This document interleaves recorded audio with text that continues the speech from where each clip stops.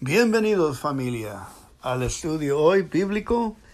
Vamos a leer agosto 1 y 2. Vamos a orar por este mes y por los 7 días que nos vienen. Padre Celestial, te damos nuestro tiempo, Señor, en tus manos, que sea dirigido por tu amor, por tu sabiduría y por tus ángeles. Guíanos los pasos, guíanos nuestros hechos, guíanos para que mires nuestra fe. Nuestra fe es acercarnos a ti por medio de la palabra, de escuchar, de orar y leer y buscarte en las palabras para que las palabras se siembran y tengan frutas, Señor. Pedimos que la cuides la palabra que está dentro de nuestro corazón, las bendices y la haces producir lo que dice. Gracias por el entendimiento de la palabra que tenemos. Gracias por bendecirnos esta semana que viene. Y gracias que nos ayudes en nuestros hechos, nuestras manos y brazos para hacer tu trabajo. Jesús, adentro de nosotros, haz tus obras. Te pedimos en nombre de Cristo Jesús. Amén. Bienvenidos familia. Gracias por llegar hoy y escuchar a la palabra de Dios de parte de kcm.org, que nos los dan gratis en kcm.org, de fe a fe. Esto nos viene por Gloria Copeland. Reciba su milagro. Romanos 10:10, porque con el corazón se cree para justicia, pero con la boca se confiesa para salvación. Porque en el corazón se cree para justicia. Cómo me encanta nuestro idioma. La palabra creer, crecer, la palabra entra al corazón y crece. Y de allí brota fe. Y confesamos lo que creemos. Así aprendimos la salvación. ¿Necesita usted un milagro? Dice Gloria. Entonces créalo, confiésalo y recíbalo. Créalo, confiésalo y recíbalo. Pero Gloria, no sé si puede hacer eso. Usted creyó en el mayor milagro del universo, lo confesó y lo recibió, el milagro de un espíritu renacido. Cualquier otro milagro que usted necesite vendrá de la misma manera. Se empieza por renovar la mente y el corazón, creyendo lo que indica la palabra de Dios en cuanto a la necesidad en particular que uno tenga. Muchos tratan de evitar este paso, intentan creer que van a obtener su milagro. Sin embargo, no se toman el tiempo para que la palabra transforme su mente y su corazón. Solo quieren confesarlo con su boca y que aparezca al instante. Pero no será así, porque lo que uno cree con el corazón y confiesa con la boca es lo que reciba. Si usted aún no tiene suficiente fe para creer que recibirá el milagro que necesita, puede obtenerla de la siguiente manera. La fe es por el oír y el oír por la palabra de Dios. Romanos 10:17. Así que empiece a llenar los oídos de su corazón con la palabra hasta que nazca la fe para su milagro. Eso hizo la mujer con el flujo de sangre. Ella creyó en su corazón que Jesús la sanaría. Luego lo confesó en voz alta y después actuó conforme a su fe y recibió su milagro. Y acuérdense de que ella estaba conociendo y escuchando de que Jesús estaba sanando y que Él era el Mesías, y ellos estaban esperando, igual que la mujer de la agua, cuando estaba sacando el agua del pozo. Ella ya sabía mucho de las Escrituras y esperando, y sabía y tenía preguntas. Era un corazón que andaba buscando. Jesús no fue quien tomó la decisión. Ella creyó en su corazón que Jesús la sanaría. Luego lo confesó en voz alta y después actuó conforme a su fe y recibió su milagro. Él no dijo, creo que hoy haré un milagro en la vida de esta pobre mujer. Ella lo hizo realidad al conectar su fe al poder de Dios. Por eso Jesús le dijo, hija, tu fe te ha salvado. Mateo 9:22. Usted tiene la misma oportunidad hoy. El poder de Dios está presente en todo lugar. Su fe conectará ese poder a su vida y su cuerpo o sus circunstancias. Por tanto, busque al Señor Jesucristo, crea y confiese y reciba su milagro hoy. Vamos a leer Mateo 9:18-31.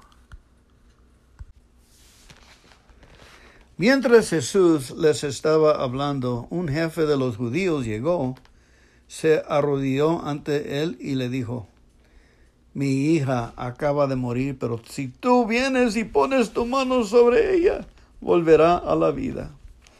Jesús se levantó y acompañado de sus discípulos se fue con él.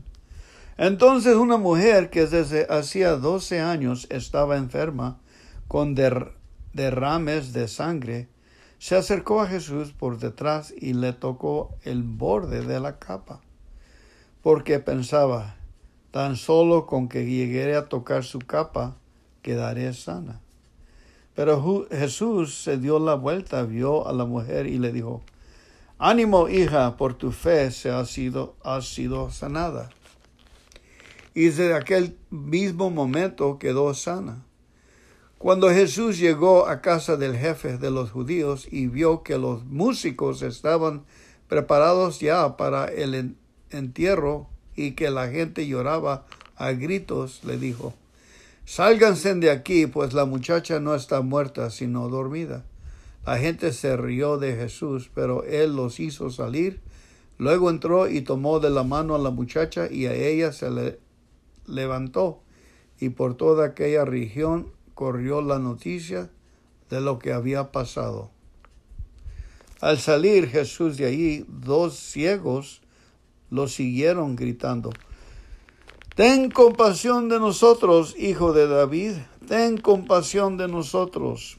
Cuando Jesús entró en la casa, los ciegos se le acercaron y él les preguntó, ¿creen ustedes que puedo hacer esto? Sí, Señor, le contestaron. Entonces Jesús les tocó los ojos y les dijo, que se haga conforme a la fe que ustedes tienen. Y recobraron la vista. Jesús le advirtió mucho, procuren no lo sepa nadie. Pero apenas salieron, contaron por toda aquella región lo que Jesús había hecho.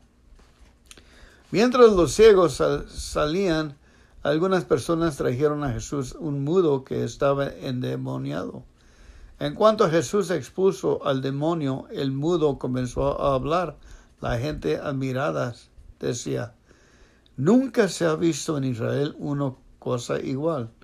Pero los fariseos decían, es el propio jefe de los demonios quien le ha dado a el poder de expulsarlos. Jesús recorría todos los pueblos y aldeas, enseñando en las sinagogas de cada lugar, anunciaba la buena noticia del reino de Dios y curaba toda clase de enfermedades y dolencias. Al ver a la gente sintió compasión de ellos porque estaban angustiados y desvalidos, como ovejas que no tienen pastor. Dijo entonces a sus discípulos, ciertamente la cosecha es mucha, pero los trabajadores son pocos. Por eso pidan ustedes al dueño de la cosecha que mande trabajadores a recogerla. Ahorita vamos a orar, a pedirle al dueño de la cosecha que mande más trabajadores y al mismo tiempo vamos a pedirle que nosotros hagamos el trabajo de Jesús, que nosotros recorríamos por todos los pueblos, aldeas, enseñando en las iglesias de cada lugar, anunciando las buenas noticias del reino de Dios y curando toda clase de enfermedades y dolencias. Estamos haciendo el trabajo de Jesús que Él nos dejó para hacer. Vamos a orar. Padre Celestial, te damos gracias, Señor, que por favor te pedimos que mandes trabajadores a tus cosechas, que eres el dueño de la cosecha. Te pedimos por más trabajadores y mándanos a nosotros a trabajar, a entrarle con la gente y decir las buenas noticias, anunciar la palabra de Dios y curar toda clase de enfermedades y dolencias en tu nombre por ti. Por favor, bendice nuestras acciones de ponernos en orilla y orar, nuestras acciones de platicarle a alguien de Jesús. Bendice como si tú estás trabajando por nosotros, en nosotros, y confirmando nuestros hechos con milagros y sanando a la gente. Amén. Amén. Ahora, agosto 2.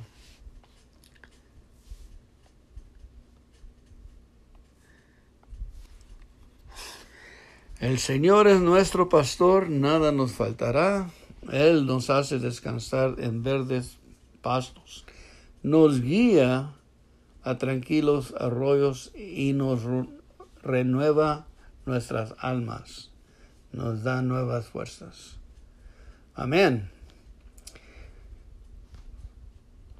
2 de agosto, por Gloria Copeland. La valentía proviene de la fe. José 1:9. Mira que te mando que te esfuerces y seas valiente. No temas ni desmayes, porque Jehová tu Dios estará contigo en donde quiera que vayas. Amén. Mira que te mando que te esfuerces y seas valiente. No temas ni desmayes, porque Jehová tu Dios estará contigo en donde quiera que vayas. Imagínense que el Señor Jehová está en su palabra. Y cuando nosotros meditamos y miramos la palabra es cuando pasa el milagro, que la palabra entra a nosotros y nos esfuerza y nos hace valientes con fe y energía para hacer el trabajo del Señor. Amén. Dice Gloria que la valentía proviene de la confianza en Dios. La valentía no es algo que la mente produce, sino que nace de creer en lo que Dios declara a pesar de las circunstancias. La valentía proviene de la fe. ¿De dónde proviene el desánimo, del temor y de la incredulidad? Surge cuando usted le presta atención a las mentiras del diablo acerca de lo que Dios no hará por usted.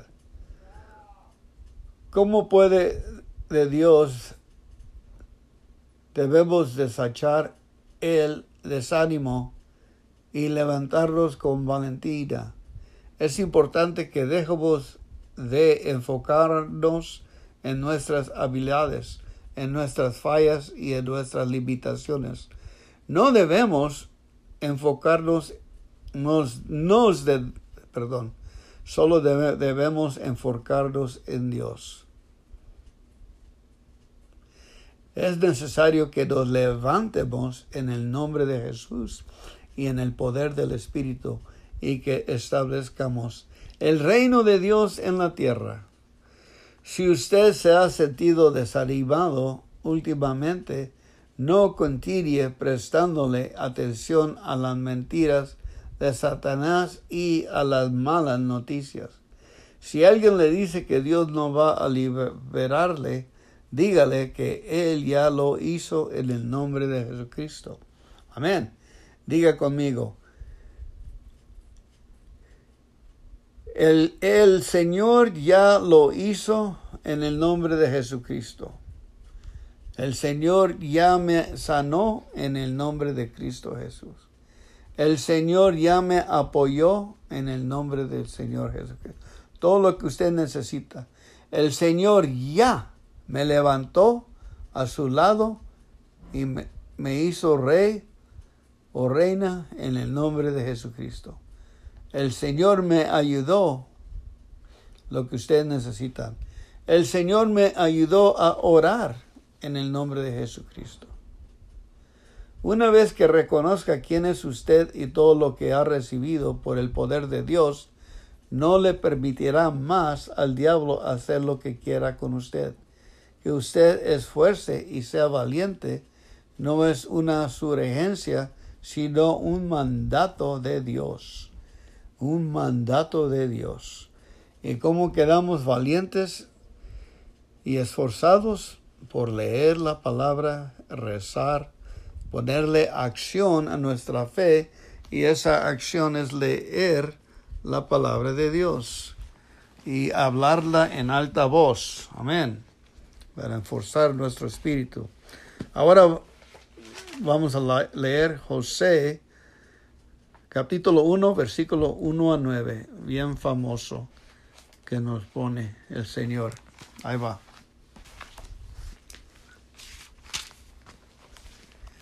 Después que murió Moisés, el siervo del Señor, habló el Señor con José, hijo de Nun, y ayudante de Moisés, y le dijo: como mi siervo Moisés ha muerto, ahora eres tú quien debe cruzar el río Jordán con todo el pueblo de Israel para ir a la tierra que voy a darles a ustedes, tal como se lo prometí a Moisés. Yo les daré toda la tierra en donde ustedes pongan el pie. Les daré el territorio que va desde el desierto a la tierra del Líbano hasta el gran río Eufrates, con todo el territorio de los hititas y hasta el mar Mediterráneo. Nadie te podrá derrotar en toda tu vida. Y yo estaré contigo así como estuve con Moisés, sin dejarte ni abandonarte jamás. Ten valor y firmeza que tú vas a repartir la tierra a este pueblo, pues es la herencia que yo prometí a tus antepasados. Lo único que te pido es que tengas mucho valor y firmeza, y que cumplas toda la ley que mi siervo Moisés te dio. Cúmplela al pie de la letra para que te vaya bien en todo lo que hagas. Repite siempre lo que dice el libro de la ley de Moisés y medita en el día y de noche para que hagas siempre lo que está ordena. Así todo lo que hagas te saldrá bien. Yo soy quien te manda que tengas valor y firmeza.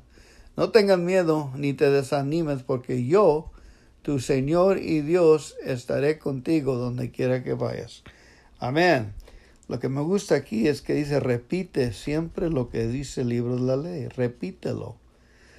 Como que repita, dice: gracias al Señor que me ha dado valor y firmeza dentro de su palabra. Diga eso. Gracias a Jesús que levanto valor y firmeza leyendo su palabra. Gracias, Padre, por tu valor y firmeza en cuando medito en tu palabra. Amén. Gracias, Señor, que no tengo miedo ni me desanimo, porque tú, Señor, oh Dios, estarás conmigo donde quiera que vayas. Amén. Así levantamos la fe. Gracias por llegar al estudio hoy. Que Dios los bendiga y lo detenga en toda ocasión. Vamos a orar un Padre Nuestro, por favor. Padre nuestro que estás en el cielo, santificado sea tu nombre. Véngase tu reino, hágase tu voluntad aquí en la tierra como en el cielo. El pan nuestro de cada día, dánoslo hoy, y perdónanos por nuestros pecados, así como nosotros perdonamos a nuestros pecadores, y no nos dejes caer entre mala tentación, mas líbranos de todo el mal. porque tuyo es el reino, el poder y la gloria para siempre, siempre. Amén. Estoy durmiendo. Gracias, familia. Dios los bendiga.